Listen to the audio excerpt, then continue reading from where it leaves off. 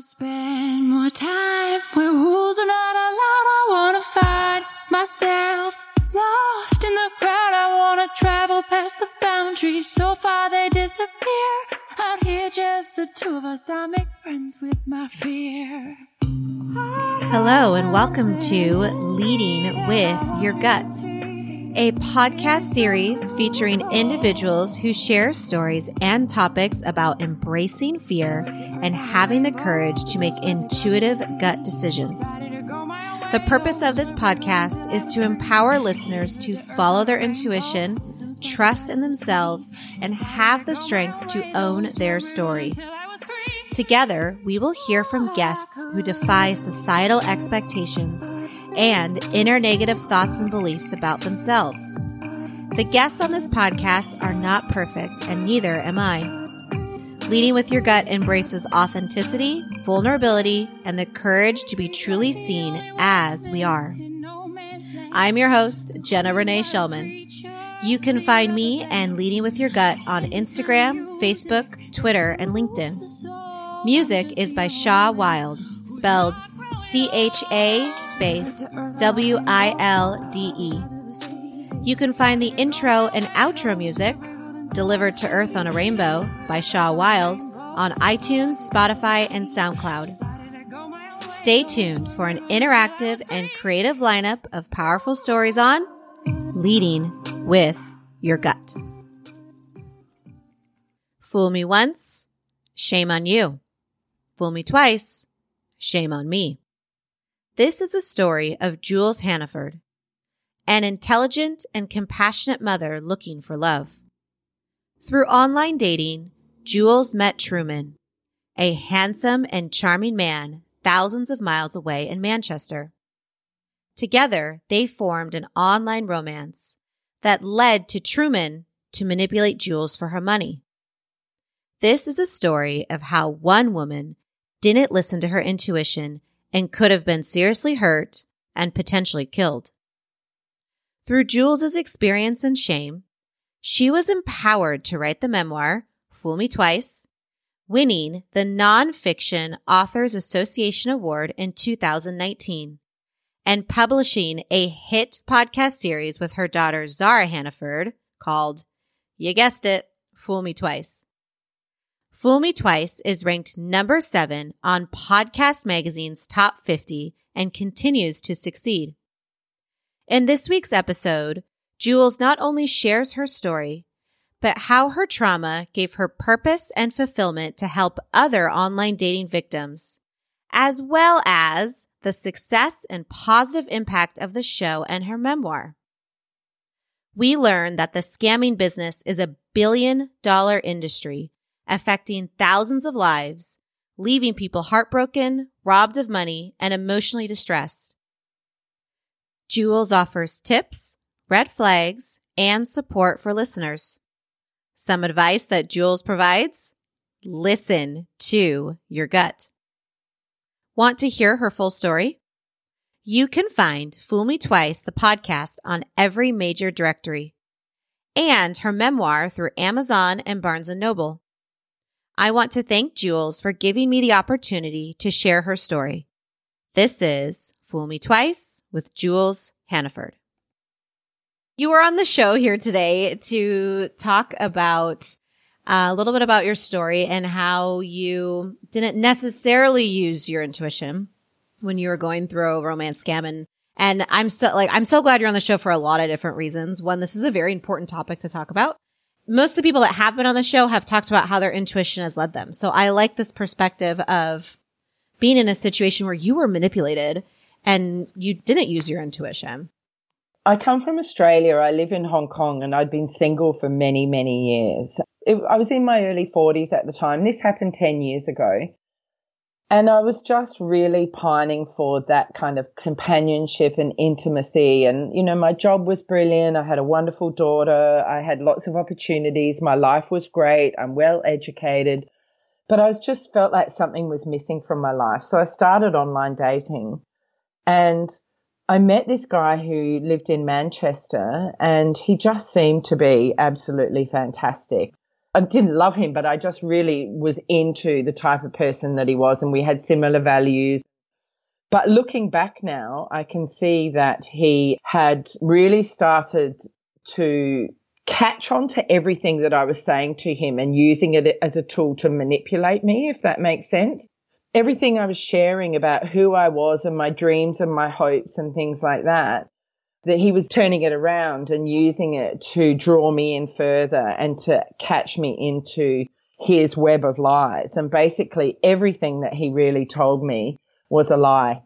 And when you look at catfishing is where somebody presents themselves to be somebody else in order to draw you in and get some sort of financial gain. So he was catfishing me, but the only thing that was different is generally catfishers use different images of themselves as well, whereas he actually used his real image.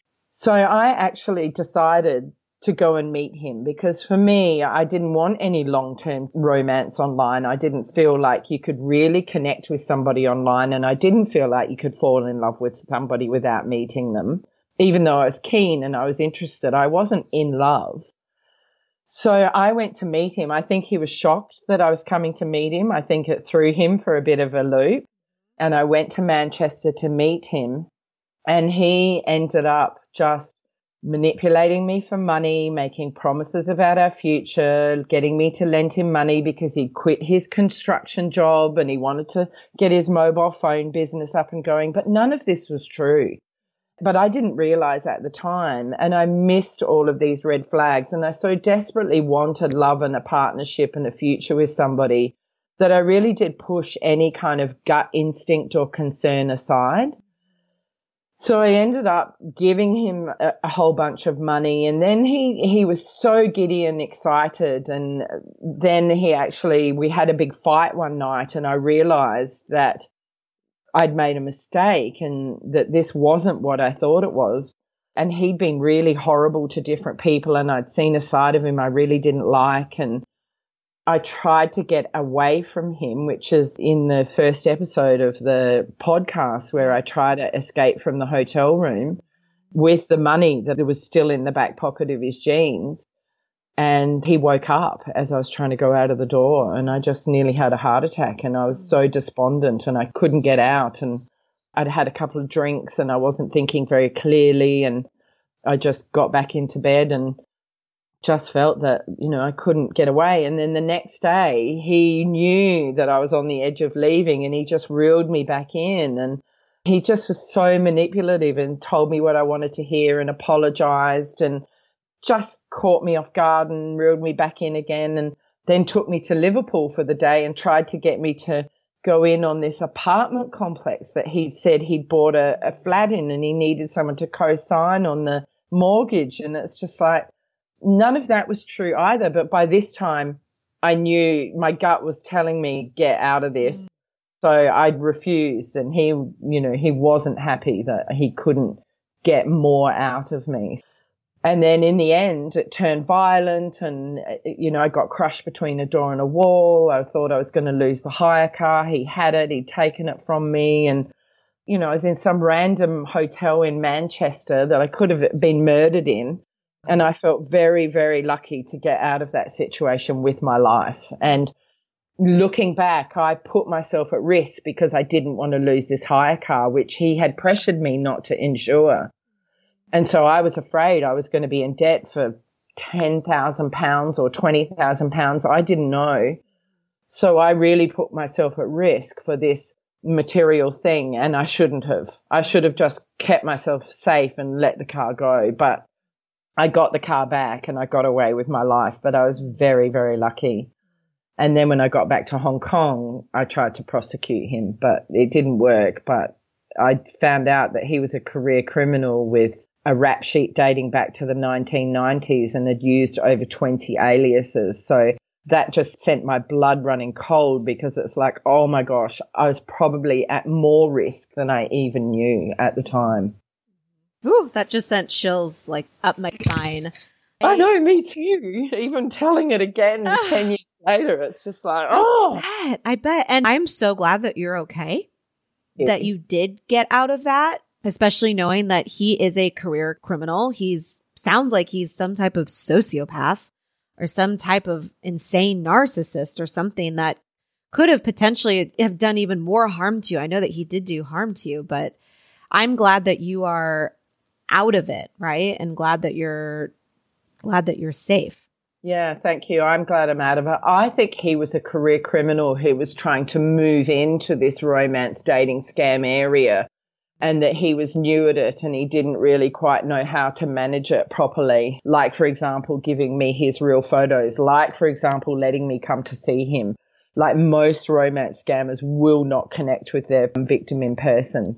They make excuses. They keep putting things off. They change things. They lie. They get, arrested or sick or whatever, and they can't get to the meeting destination, and they just keep trying to get money.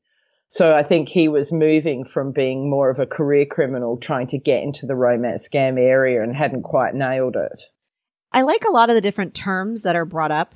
I know we talked about catfishing. One of the terms was anchoring, I believe. And I think it was Dr. Shiloh that brought that up.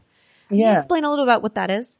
I think anchoring is really connected to grooming, where they make you comfortable, they make you trust them, they tell you what you want to hear, they flatter you, they praise you, they try to anchor you in the relationship so that they feel then confident in then pushing the limits, and then they try to test you and see how far that you will go. So they'll start off by asking for an Apple gift card. Do you know what I mean? They'll start off with the little things, and then they'll start anchoring and seeing how much you're willing to give. And that's what Truman was doing with me. He was starting off with the money for the shop. Then he went big with the apartment, which I wouldn't look into or agree to. Then he went back to asking for a little bit more money for his rent. So he went middle ground, he went big, he didn't have success, and then he went back again. And all the while he's manipulating me by flattering me and praising me and telling me what he wants to hear, from remembering all of the things that I've said in the past. And at the same time, he was also gaslighting me. So gaslighting is a term that stems from the 1940-something movie Gaslight, where this guy keeps flickering the lights on and off with his wife to make her think that she's going crazy. And he was doing that by using past stories that I'd shared with him on me to make me feel guilty or question my choices, making me feel crazy about some of the things that had happened, manipulating me, getting angry, accusing me of smoking or doing these other things that would make me get upset or backpedal on how I was feeling, trying to convince me that I shouldn't insure the hire car. And I cried in that thing because he got mad at me, but then he would come and hug me and say he was sorry. All of that was part of gaslighting as well. So he was doing all of these things, the grooming before I came, the anchoring when I got there, the gaslighting to make me feel crazy. The whole thing was a version of catfishing. Yeah, it's so interesting, isn't it, how it works? Yeah. It's absolutely disgusting what he did and what people out there are capable of doing. When you were over in Manchester and he was anchoring you, he was asking you for small bits of money and then he was giving you praise. And did you, especially like starting out like with the hire, the rental car that you got, it was a BMW or something, right? No, it was just some stupid car. I can't remember. Just like a I don't know, Hyundai or whatever. Right, It wasn't a BMW. Was it? No. The BMW was the car that he said he had when he was working in the construction business as a project manager, working on $1 million projects. Yeah. But it just so happened he quit his job because I was coming to visit him. And so he had to let go of the car, like all absolute lies. But at the time, I was just like, oh, okay. Like I was just taking things at face value, because I'm an honest person with integrity. Yep. And that level of naivety, even though I was in my 40s at the time, I just didn't realize that people could lie and manipulate and have a mean side and have some sort of agenda, because I'm not that type of person. So that was a huge lesson for me to learn. But yeah, the BMW was another lie he told me. Got it. Okay. I get confused with all of his lies. That's okay. Yeah, me too. And, there are a lot of times when, when you're sharing your experience of being in Manchester for the week or so that you were there, there are times you said, I got scared because he raised his voice and then, he stormed off. And like when you're in the restaurant with him and the patrons were looking at you kind of like with fear. And at that time, did you feel like something was off or did you just think like, I guess what were you thinking during that time? So yes, I was uncomfortable. There was a sinking feeling in my stomach. I definitely felt like something was off, but I chose to ignore it. And I really did choose to ignore it until it all culminated with the end of that evening where I tried to get away from the hotel room because there'd been so many little events that I just couldn't ignore my gut any longer. But then, of course, I didn't get out and he reeled me in the next day. But one of the things I've learned is it's so important to trust your instincts and not push them aside. Like we have these instincts for a reason, and I didn't trust my gut, and I should have trusted my gut because the signs were there, the feelings were there, and I have learned to now really use that and utilize that gut instinct very much since. And I also have built confidence in the fact that if I do feel like something is not right and I'm trusting my gut to act on it and get myself out of a situation and keep myself safe. So I definitely didn't trust my gut when I should have, and the instincts absolutely were there, but I ignored them. I love that you said that. I am imagining all of the people, men and women who have been in or in current situations and they are feeling it inside them that something is not right, but they're not doing it. And I guess that brings to my next question is, thinking back, do you think you didn't listen to your gut because out of fear, or were you just so hopeful that maybe this guy actually is great? I think probably a little bit of both, but maybe more that hopefulness, that hope. I've been alone for so long. This is what I really want. He's absolutely handsome and gorgeous. I can change him. Maybe this is a one-off. Making excuses for him. He's had a couple of drinks. Maybe he's under stress. We've just got to know each other. Maybe this is not what he's like all the time. So I think I was making excuses in my mind for his behavior. But the other thing which I point out in my book, and I don't know if I point this out in the podcast, I don't think I do, is that I went through 2 quite serious domestic violent relationships in my 20s. And I think that because I had those experiences, all of his behaviors were not that unfamiliar to me. And so I have a feeling that that also played into the fact that I didn't get out because I was kind of used to this sort of behavior, or I'd experienced it before, or what I'd been through in my 20s kind of normalized it a little bit when it shouldn't be like that. But having said that, again, I did say in the book when he kicked off like a psychopath at the very end, because of the domestic violent relationships I was in my 20s and the experience I've had with violence, I was able to stay completely calm in that situation. I didn't get hysterical. I didn't get angry. I stayed super, super calm. It was almost like, oh my gosh, here we go again.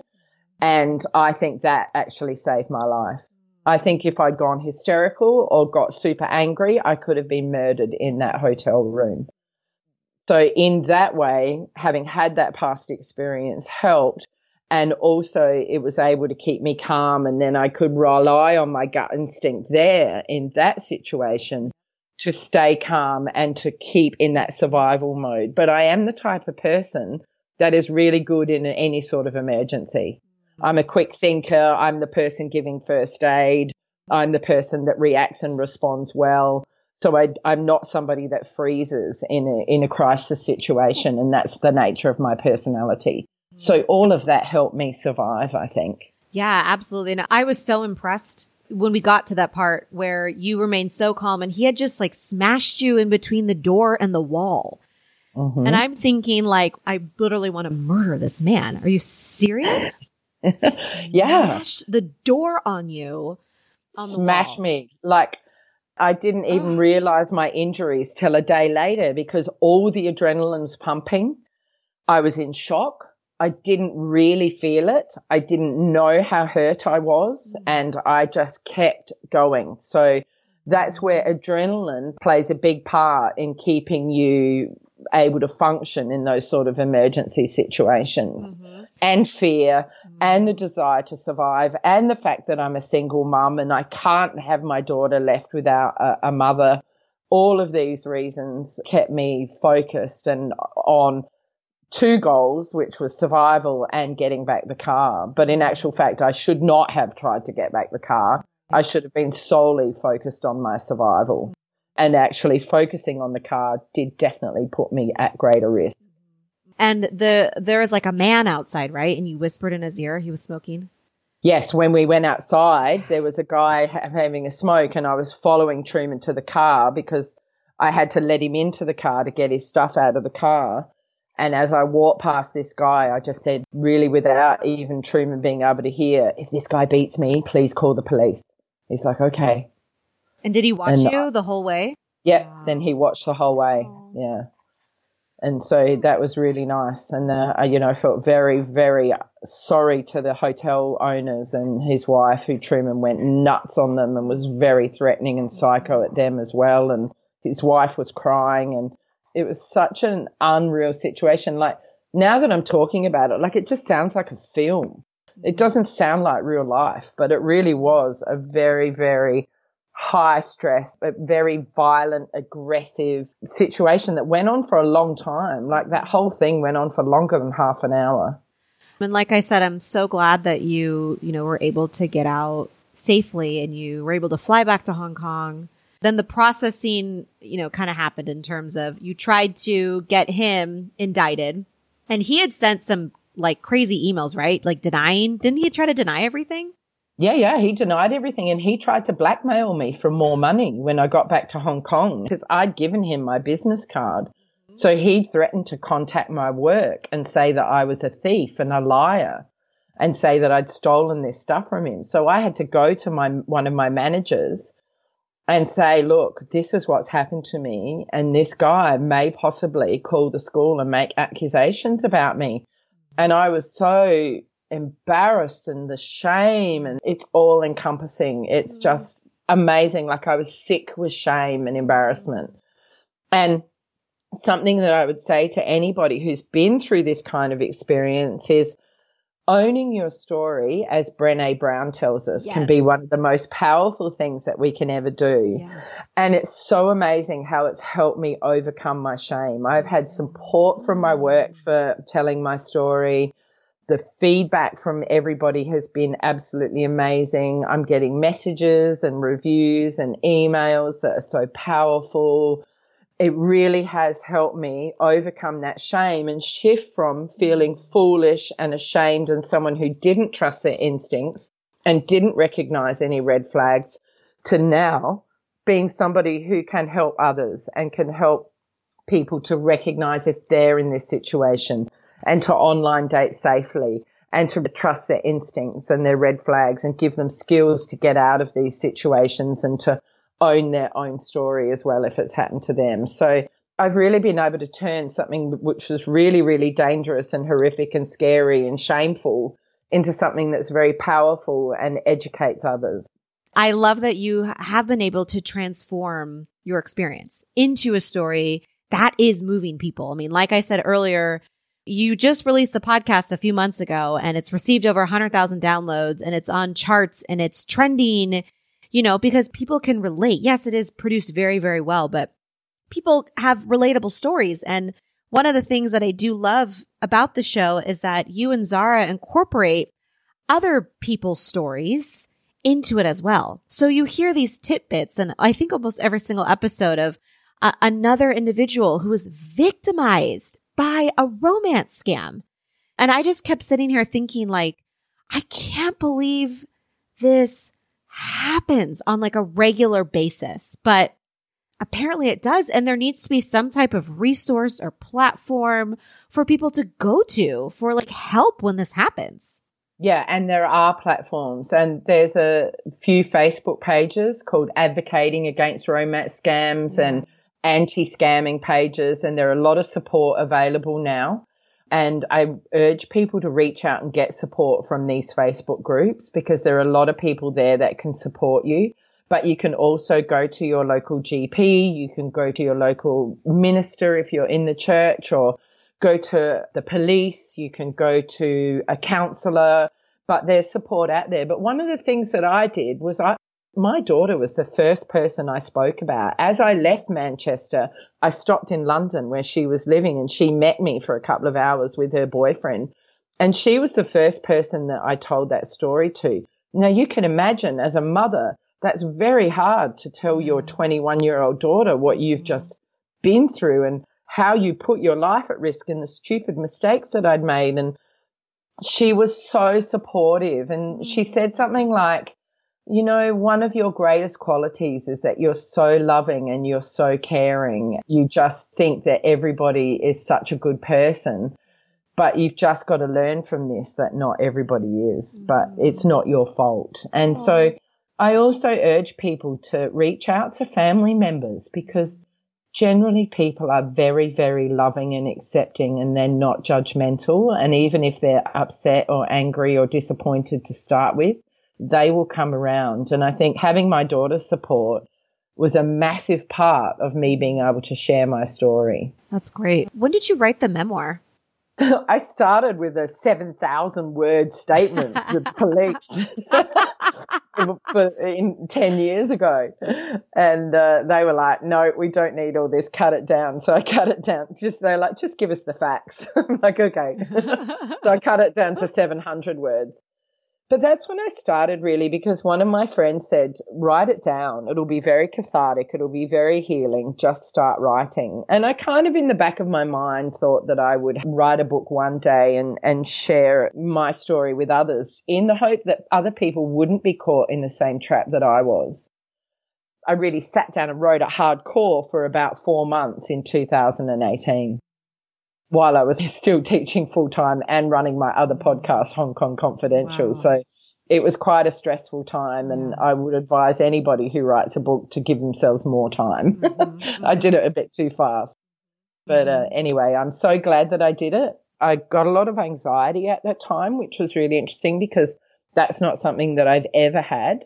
I've never dealt with any sort of anxiety or depression or anything in my life, but I got very anxious during that time. I think partly because I was sharing the story and having to relive it, and I had to tell my parents. They didn't know anything about it. I was so embarrassed to tell my family. My brother knew, my daughter knew, but my parents didn't know. And then I had to get sort of support from my job, because my job is the most important thing in my life. I did not want to do anything that would jeopardize my job, and I'm so thrilled that the company that I work for and my principal were 100% supportive, and they're like, this is a universal theme. This is going to help other people. We're behind you.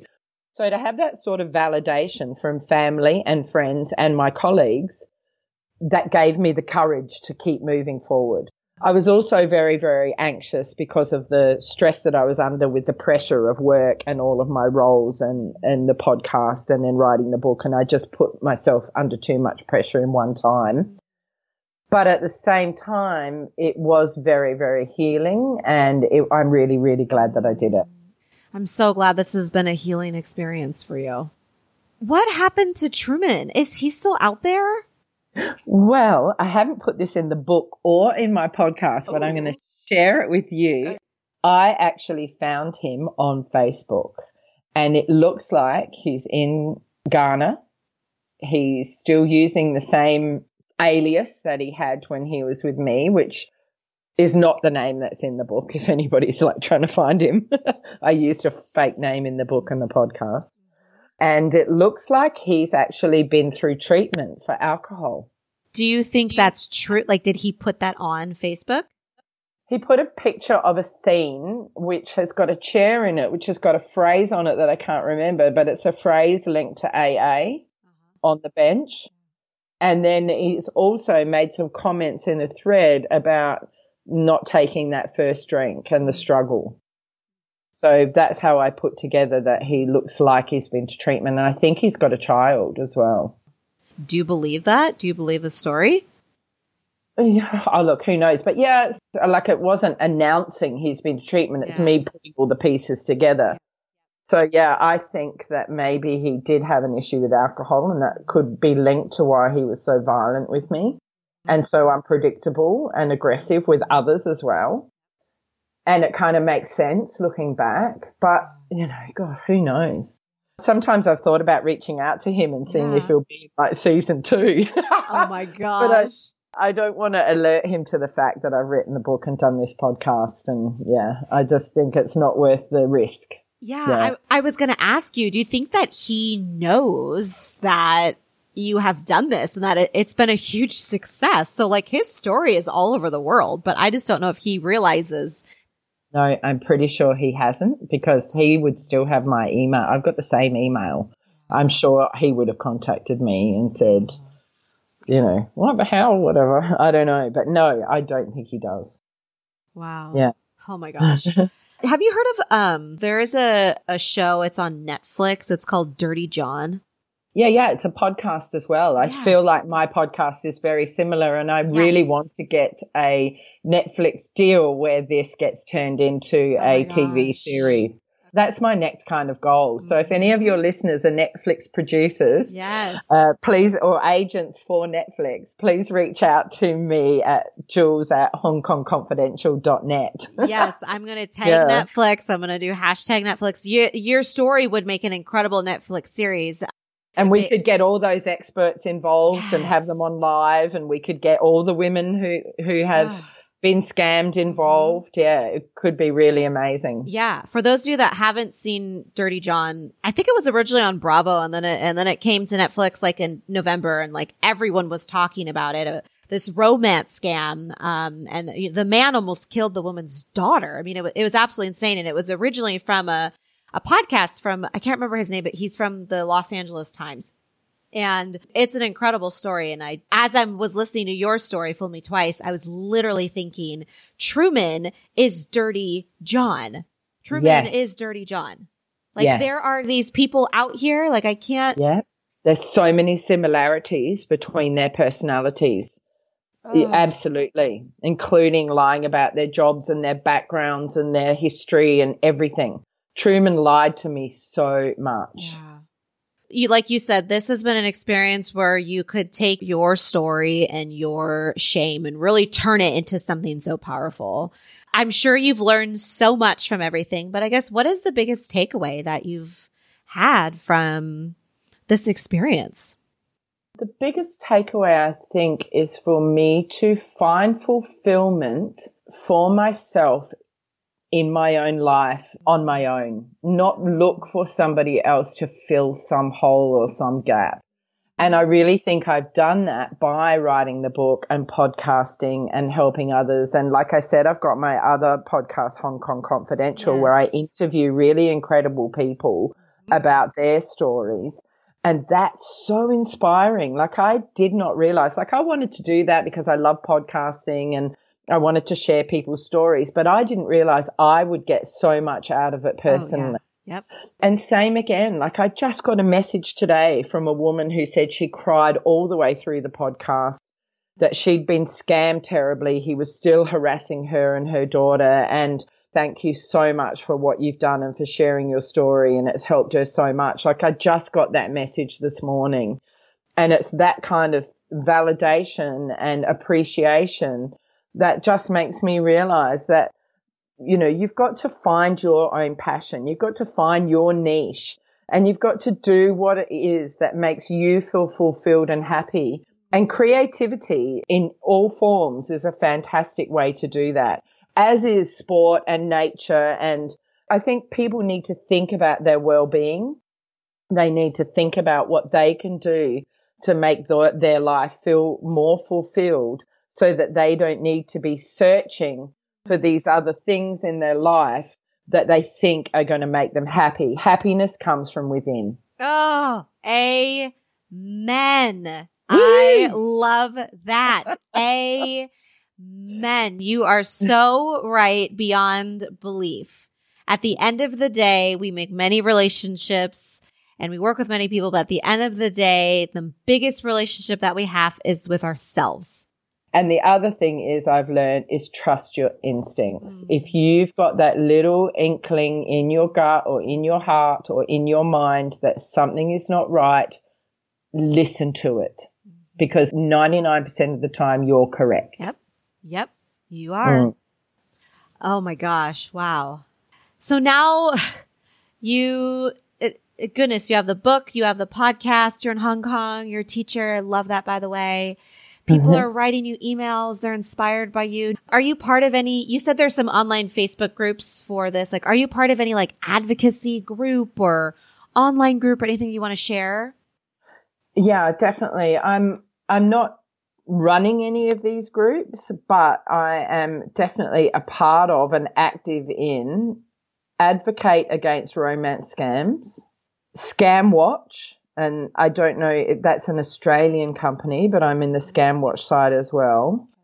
There's Scammers Stories podcast, there's Scam Awareness Australia, there's Scamming Scammers Cyber Safety, Scam Alerts Australia, Beware of Romance Scammers, Love Scammers page.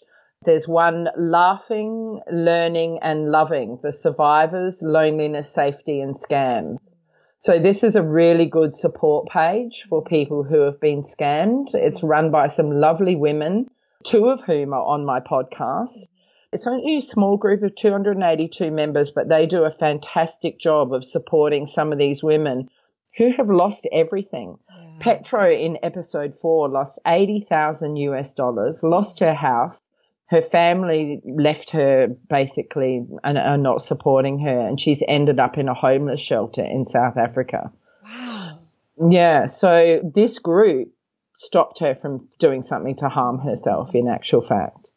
So there are lots of support groups, and Facebook is a great place to get support and to feel like you're not so alone. So, yeah, they're all groups that I'm a part of and I share my story with, and I get a lot of feedback from people how much they appreciate hearing my story because it makes them feel less ashamed and less alone in their own scam stories.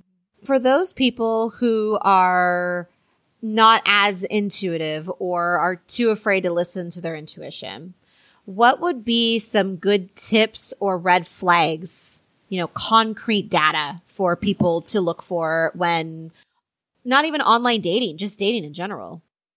So I think the red flags to watch out for are if their story doesn't match up, if they are saying things that don't really make sense, if they're repeating themselves. Sometimes scammers copy and paste from one person to another. I've had that where I've had the same thing sent to me twice.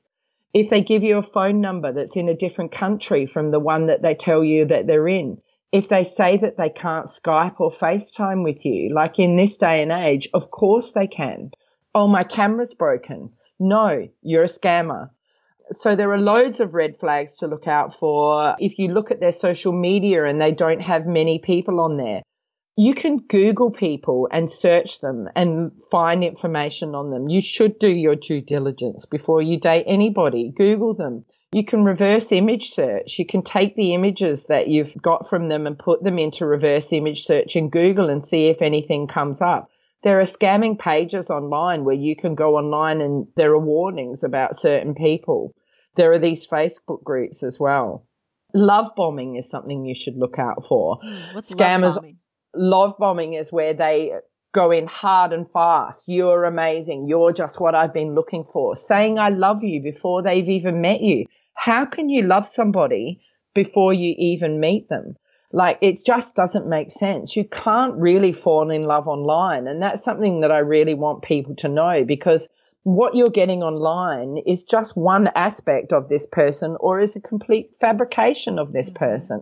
Like, you can't know until you're physically with somebody when whether you really love them. And I think that's what I'd like people to take away from this romance scamming industry. And I get it. Hormones play a part. Oxytocin plays a part. Loneliness is a huge factor. It's very easy to think, oh my gosh, I love this man. He is or woman.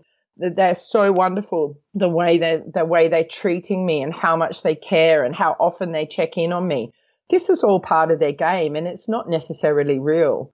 So I really think people need to meet somebody as quickly as possible. Don't have a long, strung-out romance online. And if you live in Hong Kong and you're dating someone in America and you don't have any means to meet them at any point, stop. Find somebody in your area. That's a key thing as well. And then, of course, if you're going to then go and meet somebody in person, you've got to make sure you're FaceTimed with them first to see who they say they are. Make sure you're meeting in a busy public area where you can be safe. Make sure you've given that person's information and details to a couple of your other friends before you go and meet them.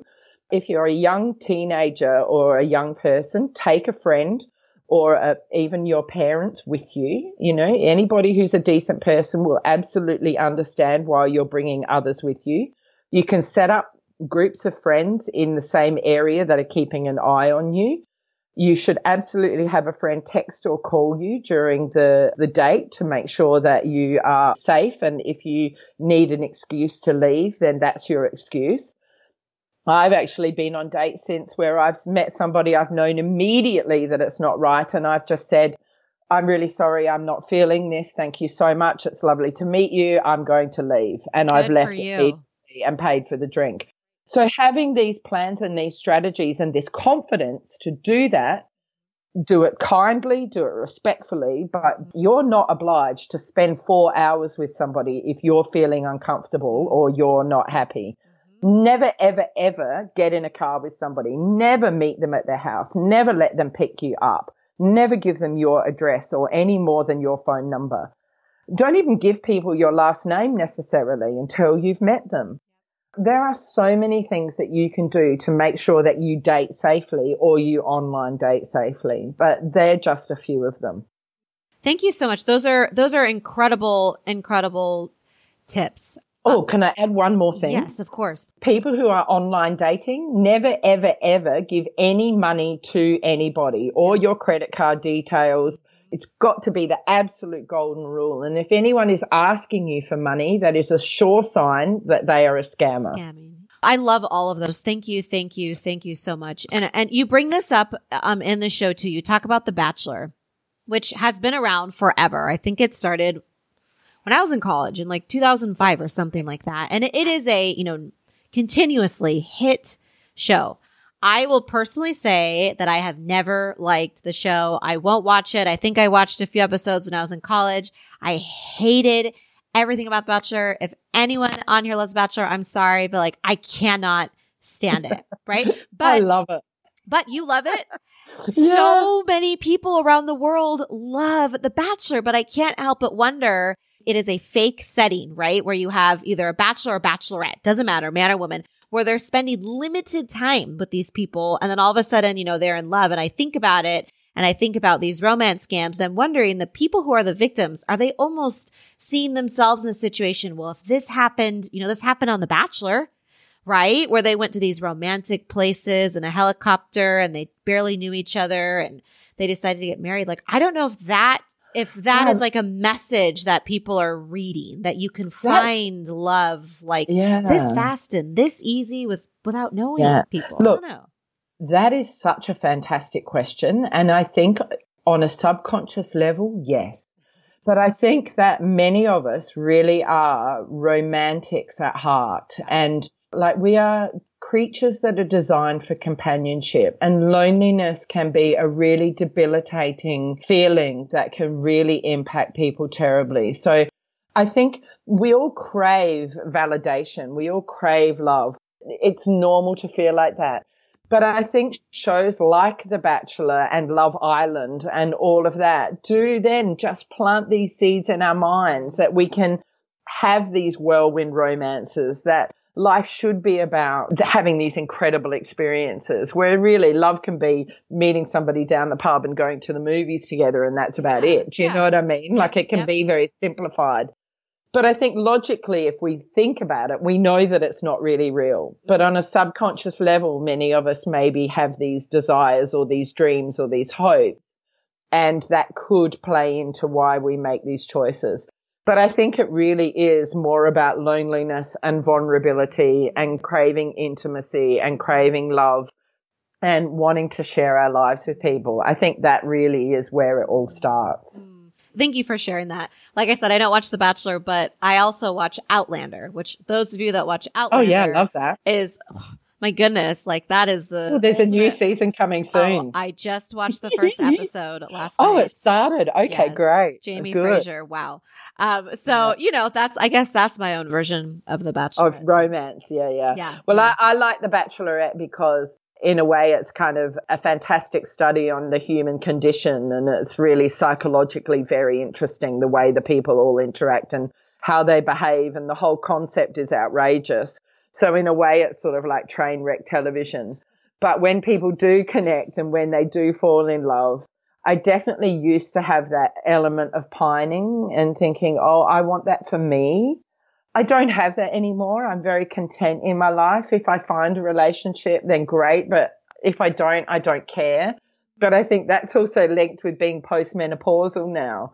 So I don't have that same desire for intimacy that I used to have. So that's been very liberating. And I also think my life is very full and very busy now with work and podcasting and promoting the book and all of that. So I don't have the same amount of time to feel lonely. And that brings me back to my earlier point about people finding things that they're passionate about and filling their time. And I think that's really important. I'm so glad you brought that up, because loneliness is amongst so many people. I've definitely experienced it. Honestly, having this podcast has made me found joy and purpose. And I'm like, I never feel lonely anymore, So, yeah, me too. Yeah. And it's a great sensation. I love that you said, you find your passions, find what makes you go. It's not about, trying to find love in a man or love in a woman, or, it's really about you internally. Yeah, absolutely. I think that is definitely the message we need to take away from all of this. Yes. Oh my goodness. Well, we have been talking for already an hour. This has been such a good conversation. I know. It's been great. Thank you so much for having me on your show. Thank you. So you have Hong Kong Confidential, which, by the way, I subscribed, but I think I started listening to one of them, but I need to listen to it. It sounds really good. You have Hong Kong Confidential, and then hopefully Netflix deal on your way. And you're still teaching English, which is fantastic. Is there anything else next for you? This is all exciting. What's next? Well, Zara Shade and I are kind of tossing up the idea of a second series of Fool Me Twice, where we feature individual stories, still with the experts and Zara narrating and me interviewing and stuff like that. So we're tossing up with that idea. I've put Fool Me Twice in a lot of awards, so let's see whether we get any shortlisting or any awards. That would be amazing. Yeah. I am looking to chase a television series deal for it, so I've kind of I'm putting feelers out. It's not going to be easy, but hopefully I can make that happen. And I'm continuing with Hong Kong Confidential, which is an interview style show, and you can literally just go in and look at. I've got 130 episodes up already, and you can go in. You can go in and just look at whichever story interests you and then just listen. There are so many amazing people with so many fantastic topics. And then Fool Me Twice, obviously, you need to listen from 1 to 9. Where can you get the book? Oh, so the book's available on Amazon and Barnes & Noble. It's Fool Me Twice by Jules Hannaford. And that is also doing really, really well. That won the Nonfiction Authors Association Gold Award in 2019 in the USA. Nice. So that was a lovely, lovely surprise that I won that. So people can buy it there. And I just think that, I'm going to go to Pod Movement Festival in Dallas in August. I've pitched to speak with Zara. So fingers crossed we get selected. We may not, because I'm sure there's a lot of people apply to speak at Pod Movement. I'm going to the True Crime Podcast Festival in Kansas City in July, and I've pitched to speak there with Zara. So I'm hoping we'll get that gig as well. But if not, no worries. I'm featuring my podcast in the booths, and I'll get to meet lots of different podcasting friends and connect with old friends. And yeah, I love the podcast world. I feel like I've found my tribe. Me too. Everybody is so supportive. Where they're not competitive. They're really willing to share. The support I've had with Fool Me Twice in particular has been incredible. Yeah. Oh, I'm so happy to hear that. Yeah, so happy. Great? Yes, I absolutely love your story. How can people find you? So people can find me on Facebook, Jules Hannaford. I've got a page, Hong Kong Confidential. I've got a page, Fool Me Twice, JH, which is my book and podcast. I'm on Instagram with all of those same handles, and I'm on Twitter at Jules Hannaford, and people can email me jules@hongkongconfidential.net. Great. This has been such a great interview. Thank you so much for being on the show and being so incredibly vulnerable, not just with me, but with the podcast and with the book and the massive impact that you're having now with so many people who've had these stories. Thank you for taking your shame and transforming it, right? And being okay with it. And I'm so glad that you are okay. So am I. Wow, I'm so glad that Truman did not harm you anymore. And I'm so grateful that you are inspiring and empowering other people. So thank you so much.